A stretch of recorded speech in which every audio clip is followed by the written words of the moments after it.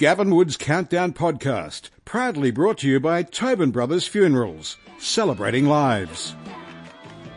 Hi, this is John Swanee, and you're listening to Gavin Wood Countdown Podcast. And welcome to this Gavin Wood Countdown Podcast. This Countdown Podcast is going to be a beauty, I know, because he is one of the true characters of the Australian music industry, one of the greatest singers you'll ever hear, and also has recorded some of the best songs. It's my mate Swanee. John Swan, hello. Good, Gavin. How are you? I'm all right, Swanee. John Archibald Dixon Swan, OAM. Yes. Congratulations on the medal, OAM. That's a fine achievement, John. Yeah, the one I didn't expect to get was senior citizen, and that was like, I thought senior was Mexican. Yeah, Senor. Senor, man! Yeah, that was 2015, South Australia Senior Citizen Australian of the Year. And then in 2017, you were appointed as Order of Australia Medal, OAM. A great achievement, mate. When you consider at an early age you came out from Glasgow, how old were you? 10. 10. Now, that must have been a wrench for you, because I could imagine you would have left your mates back in Glasgow like John Paul Young did. Yeah, I did. But you know what? I very quickly adapted to the Aussies, because they were a cantankerous bunch of people. They would have a go at you. And that sort of got me in. I loved that cheeky, roguish Australian. It's just an Australianism, the way they are. Yeah. You talk different. They take the mickey out. You get your differences settled, then you're mates for life. That's very true. Very true. Did Jimmy come out with you? Yeah. Okay. There's five of us came out. 2 girls, 3 boys. Alan. Right. I think you met Alan. He was Sound of Mushroom. Yes. Then Dorothy and Linda. Linda was in Jim's backing band. She was the backing singer. Right. So where did you settle in Adelaide? Yes. So Adelaide, everybody settled in Adelaide. It was quite a big fraternity of young musicians ready to take on the world. Absolutely. And we didn't know we were young musicians yet, because at that stage we were just finding a few. I had the hots for Glenn Shorrock's sister, and that's how we met. Oh, is that right? And he was in the Twilights. I went along to see them at the Salisbury Youth Centre, and oh my God, they were just great. Terry Britton. Yeah. All of those guys. You started out as a drummer in a band called Happiness at the age of 14. 13, yeah. 13. So you obviously knew you had rhythm way back then. Oh, I joined a pipe band before that. I was in the pipe band about 9 or 10, because I just loved the rudiments of drumming, the discipline that it took. Mm. And to sit down and work out all those paradiddles and all that sort of stuff was just really good for me. For my head, it was great, because I was a particularly good student. And then when we came here, I became one of the boys, and school went out the window, I needed to get that focus on some sort of discipline into something. And it just so happened to start off as drumming. Now, you joined the Australian Army at 17. Did you join the band, or what happened there? What was your motivation? No, before that, I was in Jeff St. John, Copper Wine. I was in Black Feather, Jim Keys, Southern Cross. I played with a whole bunch of Melbourne bands. Right, okay. But being so young, you flew under the radar. And people like Max and Billy would take you under their wing, and they would steer you away from all the predators, gotcha. And I was at one of Bob Jones' boys, so was Billy. We're both Bushido brothers, and everybody looked after each other. It was a great thing. We all lived in one place in Dalgety Street in St Kilda, where the hookers lived on one side, the musicians lived on the other. Yeah, that was a good time. Most nights. Now tell me, you're a disciple of Bob Jones, were you? Yes, I still am. That's an incredible discipline to have. Well, yeah, I didn't have the discipline properly for many, many years. I've got more of that. I've got more of that discipline now than what I ever had. Right, you've finally grown up, have you? No. I can't be accused of that. You can't go out and be a drummer. Well, you took over from Bon Scott in Fraternity 2. That's big shoes to fill. I was drummer in Blackfeather when they had Seasons of Change, and I went back to Adelaide and joined Fraternity as the singer. Dave didn't last long, unfortunately. Not unfortunately, it was great because I was good friends with Bon. We worked on Apprentice and Dorcas and stuff like that together, so we were, we were good drinking about because we're just good, normal Glasgow boys, A fight, a good woman or a bad woman and a good drink would suit perfectly, and that was Malcolm, that was Angus, that was John Paul Young in those days. Everybody thought he was such a nice little guy. Ted Mallory, he's one of the biggest rogues God ever put on earth. But well. what a great team. Yeah. Well, I heard back then that the Easy Beats and AC/DC would rather a fight than a feed. Yeah.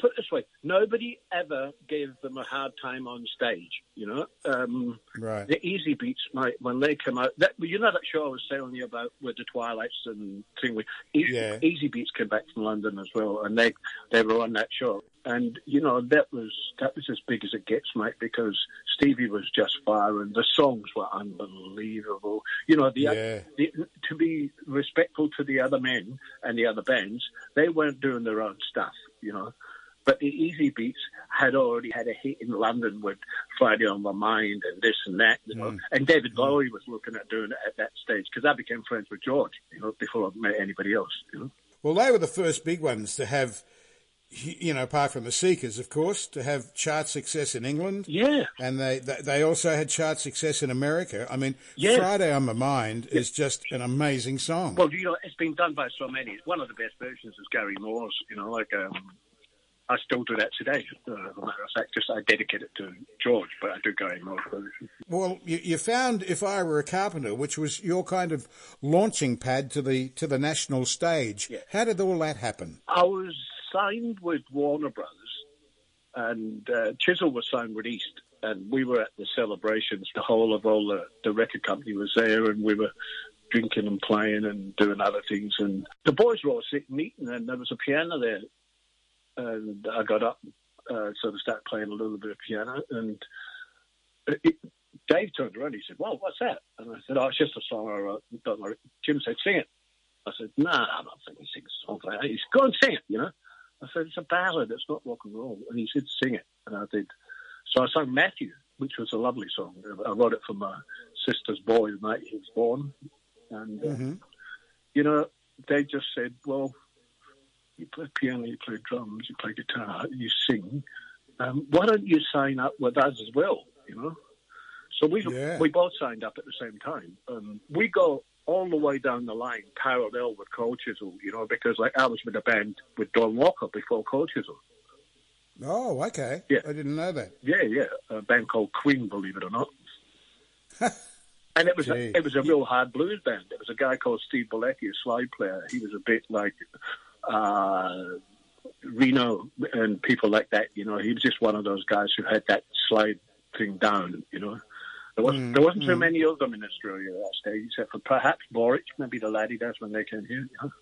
Yeah. But I say to you that it was a great band, and I was playing drums and singing, and Don said, "Well, I want you to come into this new band and do this," and I went, "You know what, Don, I'm earning $20 a week now." And, after 20 years of playing in bands and you're still only earning $20, and you're just starting to earn $20, I don't think the young kids today can appreciate the fact that to do an apprenticeship when music was at its highest, its peak here, we had great bands, Madder Lake, everything was going through Mushroom, it was just crazy, man, crazy. Yeah. And I would go along and watch a different band every night. When I was living in Melbourne, I'd be playing, we'd play Maya, the store at lunchtime, and then you go across the road to 10th Avenue and you play and you're supporting the Twilights. Then you go up the road and you've got, Catcher, Tom, all of these things that, that's where Bob Jones and all the boys were on the doors. Of course they were, yes. Security. But the bands, I've got to tell you, I wish to God everybody who loves music could have grown up through that period, because I don't think there was a better period for music, especially Australian music. We've certainly got some great writers here now, and all of the boys are really great guys. They're good writers. They're great songs. They've had a lot more success overseas than what we ever had. But, yeah, well, that's true. But yeah. But we had a fraternity of brothers, which was a stick-together thing, you know, like, say Skyhooks, for instance. They would be playing somewhere, Matthew Flinders, and we would be playing at Matthew Flinders at 5. So we'd set up our PA in Matthew Flinders. Skyhooks would come in and use our PA, and then we'd go on to another gig, and then at 5, they would do another gig, and we would use their PA. You know what I mean? And each band that night had set their PA up ahead, even though they're not playing until later on. And you finish up at Bananas where everybody else was, you know? Yeah. And feeling like a banana at 4 o'clock in the morning. Oh, mate, yeah. Some of the things we've done with those bananas. No, but, you know, am I wrong, or is it just, you know, am I in a fantasy world, or is it just the best time for music, you know? Oh, totally the best time. And there was like 120 bands touring Australia. You know, what about the quality of the singles? Healing Force, Golden Miles. God, I still love that song. My favourite song, Swanee, of all time is Healing Force and Golden Miles. I remember Michael Gudinski. Teddy Tumbleway. You know, and that was just when I heard it. And the other band was Procession, Anthem. You know, like Anthem. See, there was a musicianship that didn't exist all of a sudden. Nobody was covering Little Richard songs, because no disrespect to the era before, but they were basically Cold Joy and all of that were taking American songs and just doing an Australian version of it. My good friend Johnny O'Keefe, he drums in his band for a while too, but he was doing covers, and it was hard. It was really tough because you didn't have that same support here. It had to be drummed up. But Swanee, how good was Johnny O'Keefe? Oh, here is probably the first act that ever played all his songs in the auditorium, in the showroom, before he came on. Yep. No act ever did that. He played She's My Baby and all of that, and everybody, by the time he came on, they were so revved up, he just had to stand there and sing, and he killed them every night. Well, that's it. You know, like it's an art form, you know, because don't forget, they were hard men too. Johnny O'Keefe wasn't a pushover, you know, he was a fairly tough guy. Well, they were all had to be a bit tough, you know. You know, forgive me, but Jim Keys and guys like that were gentlemen. You know, they were very soft and very much more the modern day men. Yeah, let's have a joint and sit back and cool it and listen to Jackson Browne. You know, where Billy Thorpe would be rocking and rolling, and you know, it didn't matter what you put in front of him, it was gone. You know, and he would get up and play regardless. You know, Johnny O'Keefe had in his boot all his singles and albums, and he'd roll into a country town where he's playing that night and go straight to the record bar and introduce himself. I'm Johnny O'Keefe. I'm playing at the Hibernian Hall tonight. Yes. Now, do you have any of my singles? Because there'll be a lot of people asking for them tomorrow. Yes. And they'd go, oh, no, we haven't. He said, right, okay. Just so happens.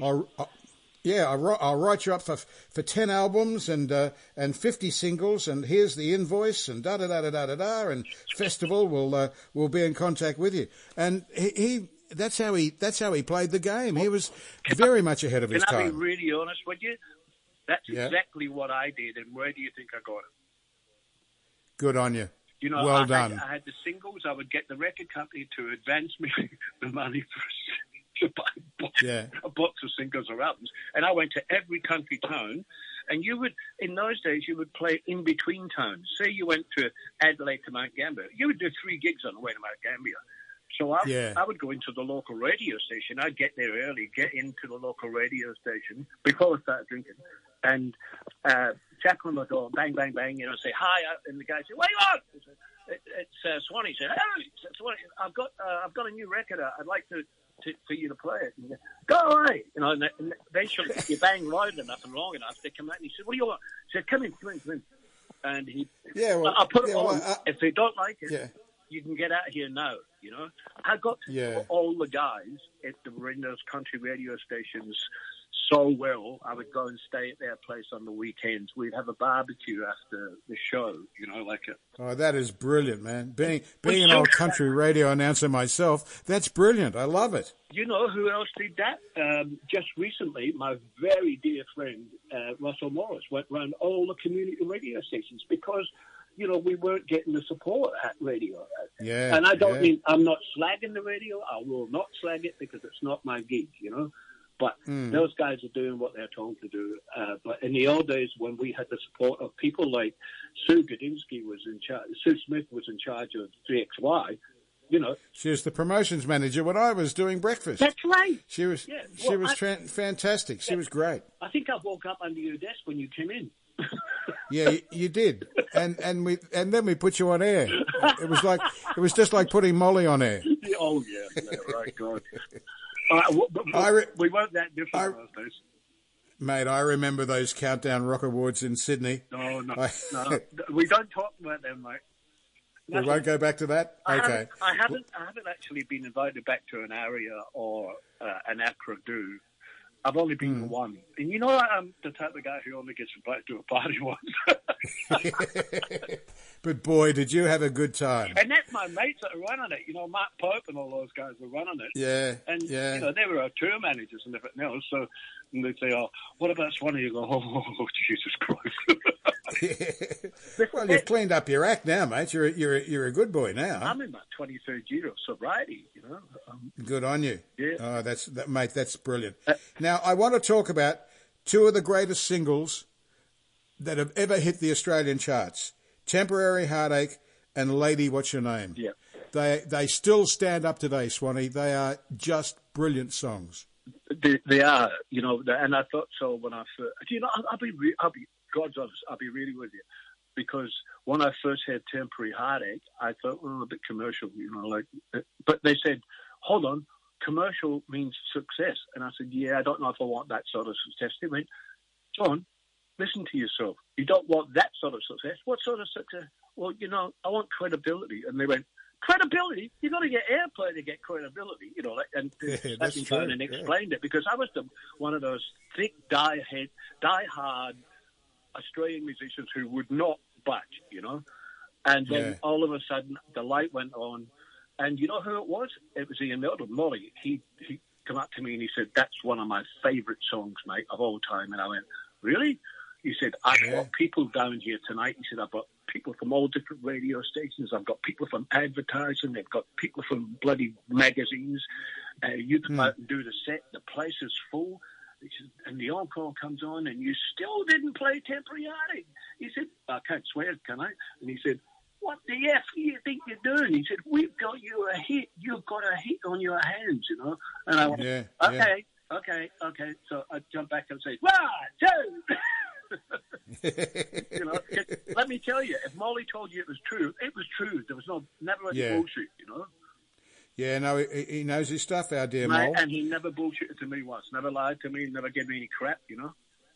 Yeah, no, you got. I love him. He's like my brother, just like you. Yeah. Now, Temporary Heartache, Swanee, and Lady, What's Your Name? Those two songs. When you think about those songs, it gets in your head for a couple of days because they were so good. Yeah, they were, and you know, like I learned the biggest lesson in music is to play music that people enjoy.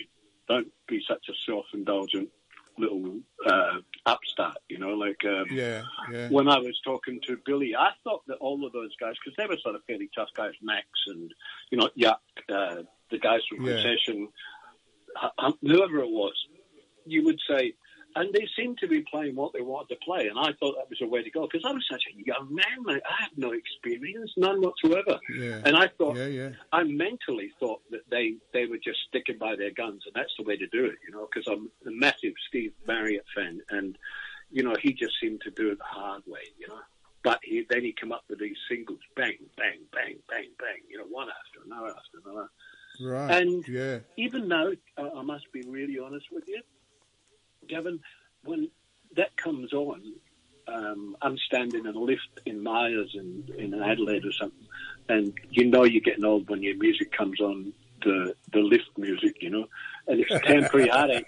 And there's about 6 people on the lift, and some of them are young, some of them are old, and some of them are very old.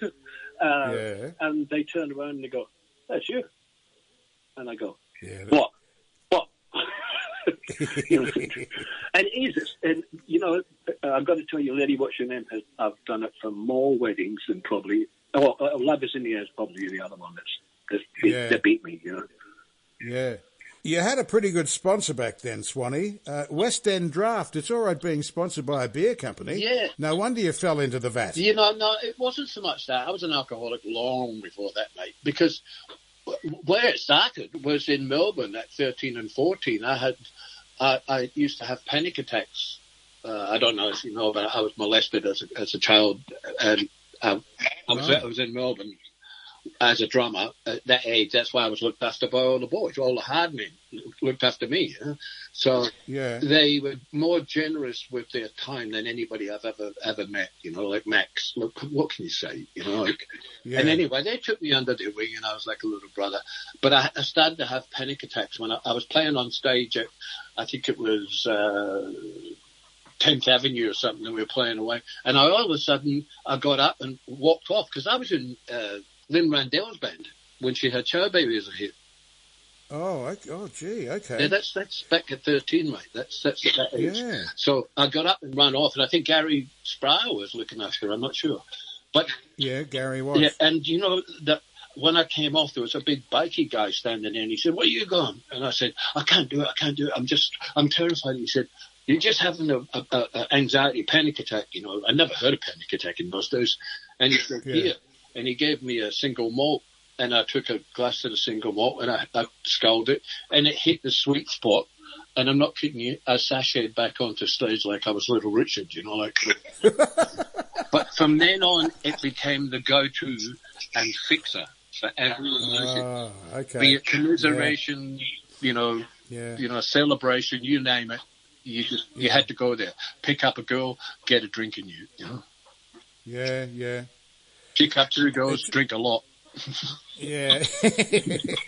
Well, mate, you conquered it, and you've been alcohol-free all this time, of which I applaud you. I gave up alcohol, cocaine, speed, all of those drugs that the eckies and all that sort of stuff. But and I was smoking about 100 cigarettes a day because I was drinking so much. But you know, I just stopped. That's it, no more. Cold turkey, man. That's a gutsy move. Yeah, I have to do it like that because I'm one of those thickheads. Unless I do it and get it done, and if I say I'm going to do it, I need to do it because that's all I've got left is my word. So was that around 87 when you were in the Party Boys that you did that? No, it was after the Party Boys. One of the reasons why I wasn't in the Party Boys is because I used to give Paul Christie hell, you know, like, God bless him. Right. It's a great band, but, you know, they didn't get my sense of humor. He did. Everybody else did, but Paul didn't because he's quite an intelligent chap, you know. Like, no, we get on great now. But we made good music, and what I was more interested in was, don't judge me as a person off stage, judge me as a person on stage, you know. There's bands who have lawyers at a meeting, you know. We're having an argument over a game of chess, you know. That's a bit silly, but you had a great #1 hit with the John Conga song, He's Gonna Step on You Again, the Party Boys. Yes. And that Party Boys album was one of the best albums ever released in the country. It was a great feeling. You know, I was in the studio doing Hold Your Head Up with Alan Lancaster and John Brewster, and I got a phone call from Jim, and then this big thing arrived, and it had bottles of Chivas Regal, you know, as in Jim's style, with lots of other things in it, and he said, congratulations, your single's gone #1. He said, I think your album's gone #1 on pre-sales. And I went, what? Pre-sales? What's that? I've never been that close to #1 in my life, you know? Yeah. Tobin Brothers Funerals, celebrating lives since 1934. Visit tobinbrothers.com.au. Hi, this is John Swanee, and you're listening to Gavin Wood Countdown Podcast. Tell me about your album in 2007, Have a Little Faith. It was produced by my mate, Mark Moffat. Mark Moffat has given me more chances than anybody else. He did that Have a Little Faith thing, And I had about 10 grand, and he got me all the players from Bonnie Raitt's band and all of this. Yeah, and they come in and they would hear me playing acoustic and singing a song, and it's got nothing on it. It's just the raw thing that I sent to him. Yeah, But he would talk to the guy. He says the Scottish guy is a friend of the guys from AC/DC, blah blah blah. And the guy would say, "Send me it. I'll take it. Put it on my hard drive, and I'll send it to me, and I'll put some slide on it." The guy's Jerry Douglas. He's one of the best slide players ever, you know. And these guys never said, "We want money. We need to have something that's going to cost us this." You know what they asked for me?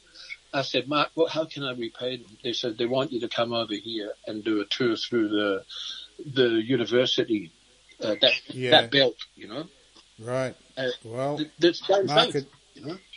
Mark could hook it up for you because he's the head of Americana Music over there. I know, mate. He's just producing my new stuff. We've got a band together now. You should have a look for Kilo Band. Kilo Band. We're Okay. putting singles out now. I've just finished putting the vocals on another one, and I finished a little film clip during lockdown. Now, there's an Adelaide band that go on YouTube, and you've sung with them. Oh, Hindley Street. Oh, yes. How good are they? They're very good. That's all the bands. That's all the bands that play on my albums in Adelaide. Oh, mate, they're some of the best players I've ever seen. Well, I've got to tell you about a guy called James Mueller. He's number 4 in the jazz world. Larry Houghton said he's number 4. He said this guy is the real thing. He's the genuine. Gee. You know, they're just amazing players, but they are trapped in the small city of Adelaide. I love Adelaide, and I'm always staunch to Adelaide, but... Well, they've got families, I should imagine, and they're trapped there. No, he's only 28. He found a girl over here. He was was flying over and doing David Letterman and stuff like that as a guest guitarist. You know? Guys like Bonamassa and people like that.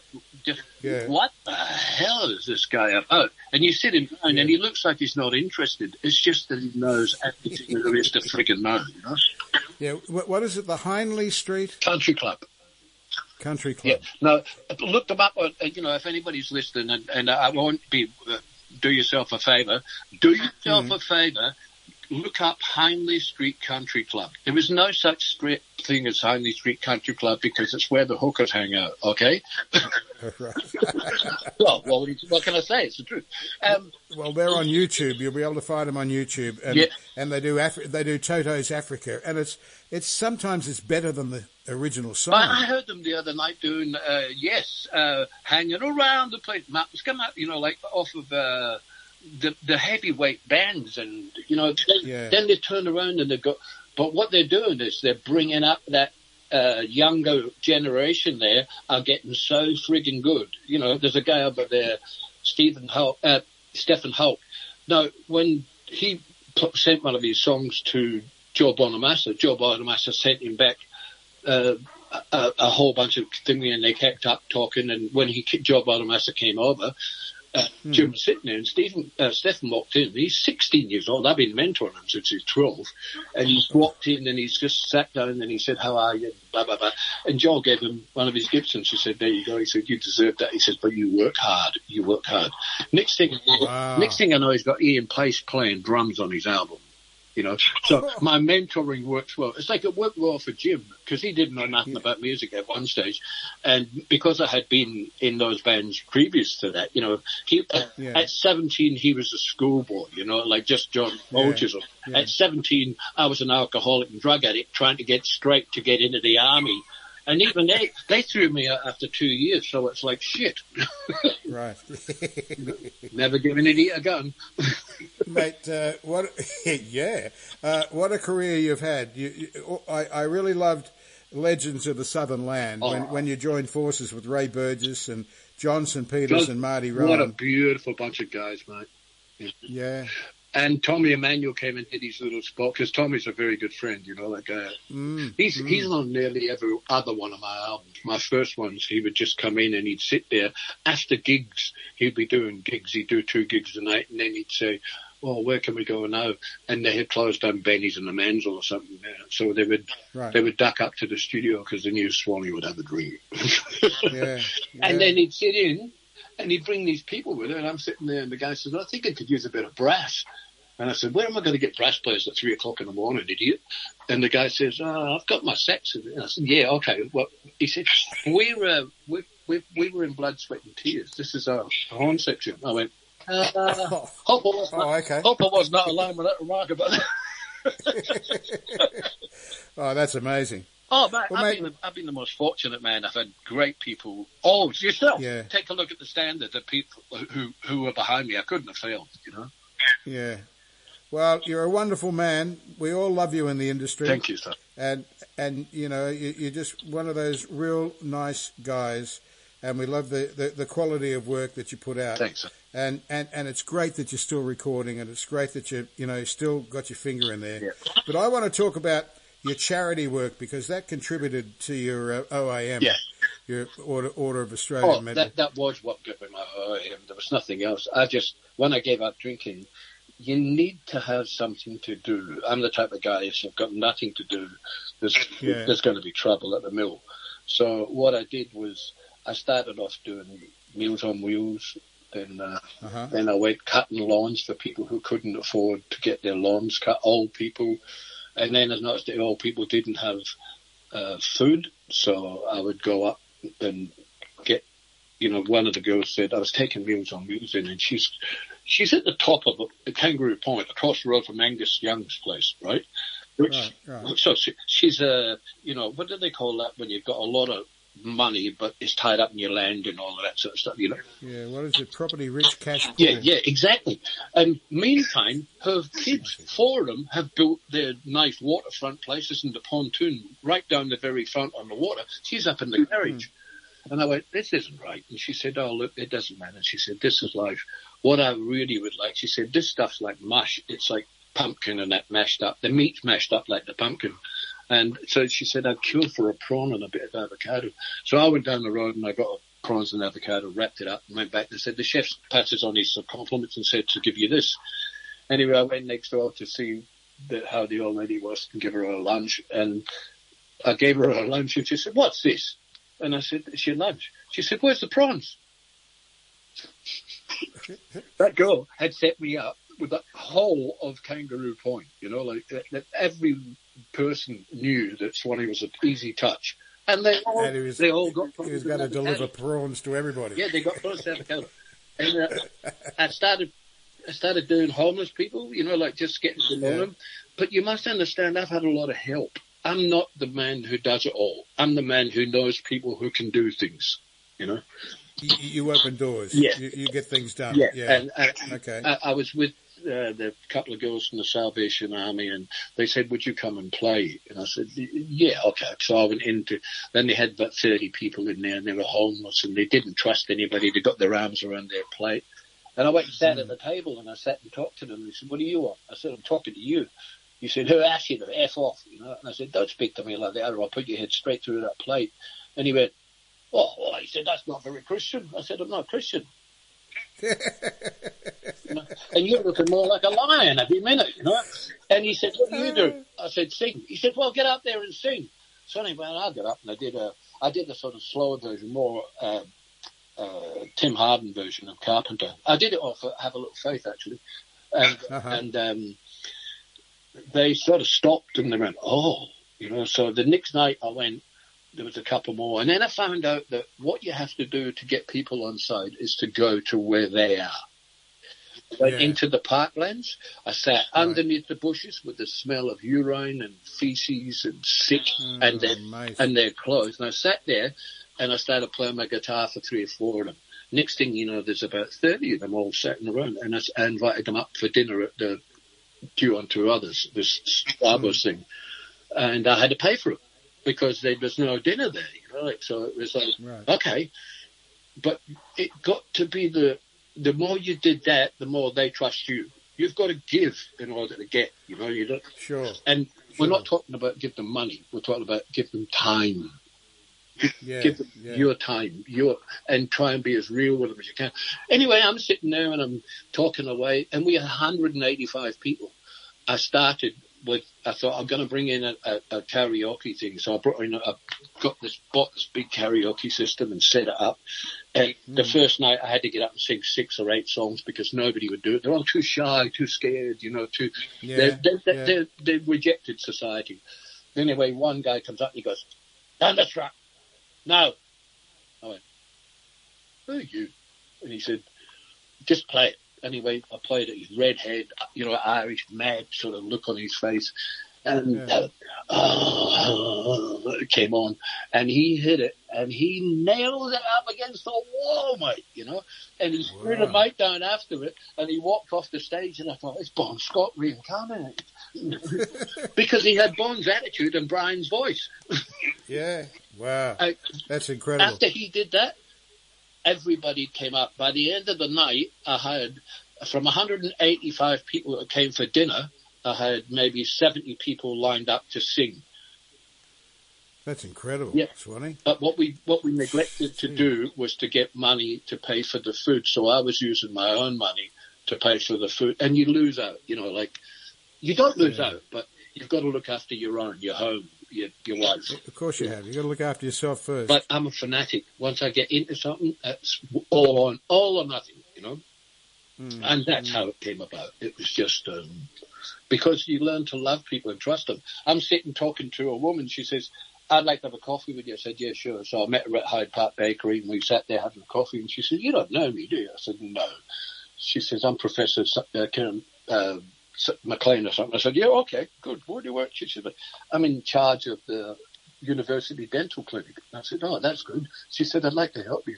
She said, "Just so that you know," she said, "my husband is Nick Pitts, who's Jimmy's manager, and Elton's tour manager." And I went, small world. Yeah. This is what I mean. It's not me, mate. It's the catalyst. I'm just the man who happens to. I mouth off. Everything that's on my Facebook isn't for my ego. It's so that other people can see that if you do a little bit, we can get a lot done. Well, mate, you are an absolute gem of a person. No, I'm happy when I'm helping people. I'm happy when I'm helping people. Now, Swanee, I heard a rumour that you might be having some product released. Yeah, all those back albums that nobody can get are coming out on CD in a box set, but they're also going to release them in a vinyl box set, which is lovely. I've got a greatest hits coming out in about 4 weeks, and I've got an acoustic album that I've nearly finished with string players, and so a bit more laid back. It's good to have product. It's good to be. You feel like you're validating. This is what I do for life. Yeah. You're getting your babies out there now. Where can people get this box set? This will be coming. It'll be pre-orders, so it will be coming along shortly. If they look at Facebook or something like that, I'll get it there. Otherwise, I'll get to people who can spread the word for me. Right? Okay. Okay. So just get onto Facebook. Look for John Swan and friend him. Yeah. Okay, now, before you go, we have the top 10 questions, like the top 10 and countdown. Ooh. So these are questions without notice. Yes. First question, who inspired you to make music? My dad and Nat King Cole. Second question, what have you learnt over your musical journey? Never stop learning. And the third question, what was the effect of Countdown to your career? Absolutely took me from being somebody that nobody knew to, apart from great friendships, it took me to the public eye and well into the public eye. Next question, if you could open up a show for any artist, who would it be? Steve Marriott, which I already have. I've done Steve Marriott and Humble Pie, but I'd do it again. It was just great. I've got a great photo here of me and him standing together, and I've got his mic stand and pulled it off him and started doing Tin Soldier. And I recorded Tin Soldier on there. We spent the weekend together because he found somebody who was just as arrogant as what he is. Oh, that's fantastic. Yeah. Oh, I love the small faces. And Rod Stewart was good too. Yeah, of course. Next question, Swanee. Yes, name your 3 dinner guests, dead or alive. Mandela. Good choice. Dalai Lama. Going deeper. Maybe Nat King Cole, because I'd like to hear what it was like being a black artist in those days. Yeah. Tobin Brothers Funerals, a family-owned business since 1934. Tobin Brothers Funerals, celebrating lives. Hi, this is John Swanee, and you're listening to Gavin Wood Countdown Podcast. I was at the front of a restaurant after lunch in LA, Yep. just up near Sunset Boulevard, and all these ladies were coming out. They've had a ladies' lunch, Yep. and they're all hopping into their Mercedes and Yep. Bentleys and all of that. Yep. And one of the ladies was Natalie Cole. Oh. And I was too scared to go up and say, "Excuse me." Yeah. I just stood there. Nah, just go up and say, your dad was just the best, you know? And then she would have said, "What about my catalogue?" Yeah. Oh, hey, you Yeah. look good in that clip too. Yeah. Next question. What's your favourite song to perform? To perform? Yeah. No, okay. I enjoy singing just with acoustic guitar, nothing else, four walls. Calling time for exercise around Her Majesty's Hotel, because I go into the jails as well and play to those people. And nobody knows what it's like. Everybody makes mistakes, but they judge them so quickly. Right. Okay. Next question. What's the most trouble you've ever gotten into? Oh, we could be here for a while. Shoot. I had the guys from one of the sergeant of arms from the Hells Angels love to shoot me because I wouldn't shut up. Oh, can we go into that a little bit more? No. Okay. Well, All right. well, put it this way: he didn't, and we became friends. Oh, that's a good outcome. Yeah, because never pull a man on a gun unless you're going to use it, because he might just have one with him. Yeah. Oh, dear. Now, next question. If you could change anything about the music industry, what would you do? The choice of repertoire that they're playing to the young kids, I would take all of those freaking Britain's Got Talents, The Voice and all of that off and make them get out there and earn their freaking keep, you know? Yeah. Go out. I teach. I was teaching in Melbourne at the Academy and places like that, and I'm teaching up here, and it's different because what I do is I get my kids. They're all scared. Everybody's scared. You know why they're scared? Because they don't go out and play. So I make them go and busk. I take them to old folks' homes and they have to sing Ella Fitzgerald. So they're not getting an easy choice. But Yeah. they get to sing. They get to then see the connection between that old person sitting there who looks like they've got about 2 days left, is an absolute ecstatic and gone back to a place of her great parts of her life by you singing that. That's showing them what music really means to people. That's brilliant, Swanee. Brilliant. What's the best show that you've ever done? Ooh. Can't remember most of them. I would say Jim and I did. He came and joined Feather, and we did Robin Trower support, and that was pretty special because Robin Trower was very knocked out. He said, "Can you send that singer up here?" You know, and I said, Right. if you want to come and hear that singer, you come down here, mate. Well, I'm not one who's going to be buttering up to anybody. You know, like it's not. Yeah. It's not. Yeah. It's why he's a guitar player. Exactly. Final question. Yes. Final question, Swanee. Yes, mate. What have you learnt and what would you pass on to a young, hopeful musician? If you think you're working hard, double your work rate. Practice, practice, practice. Repetition, repetition, repetition, repetition, repetition. Get your eyes open, keep your ears open, and keep your mouth shut, and watch what's going on in this beautiful world and write about it. Do you know what? That's the best answer we've had to that question ever. Even better than the lawyer. Even better than Mark Holden, John Paul Young, and all of them. That was just brilliant, Swanee. Thank you, son. Thank you. That is so good. And thank you for your time today, mate. I really mate. appreciate you spending time with me. Mate, when I used to look at the photos of you in Los Angeles, and that took me to a great place in my heart, which is always going to be there. That's what I mean about that era, you know. They take me to a place that's just my happy place. Well, mate, we're both in our happy place, back in Australia, nice and safe. God bless you, son. Gavin Wood's Countdown podcast was thanks to Tobin Brothers Funerals, celebrating lives.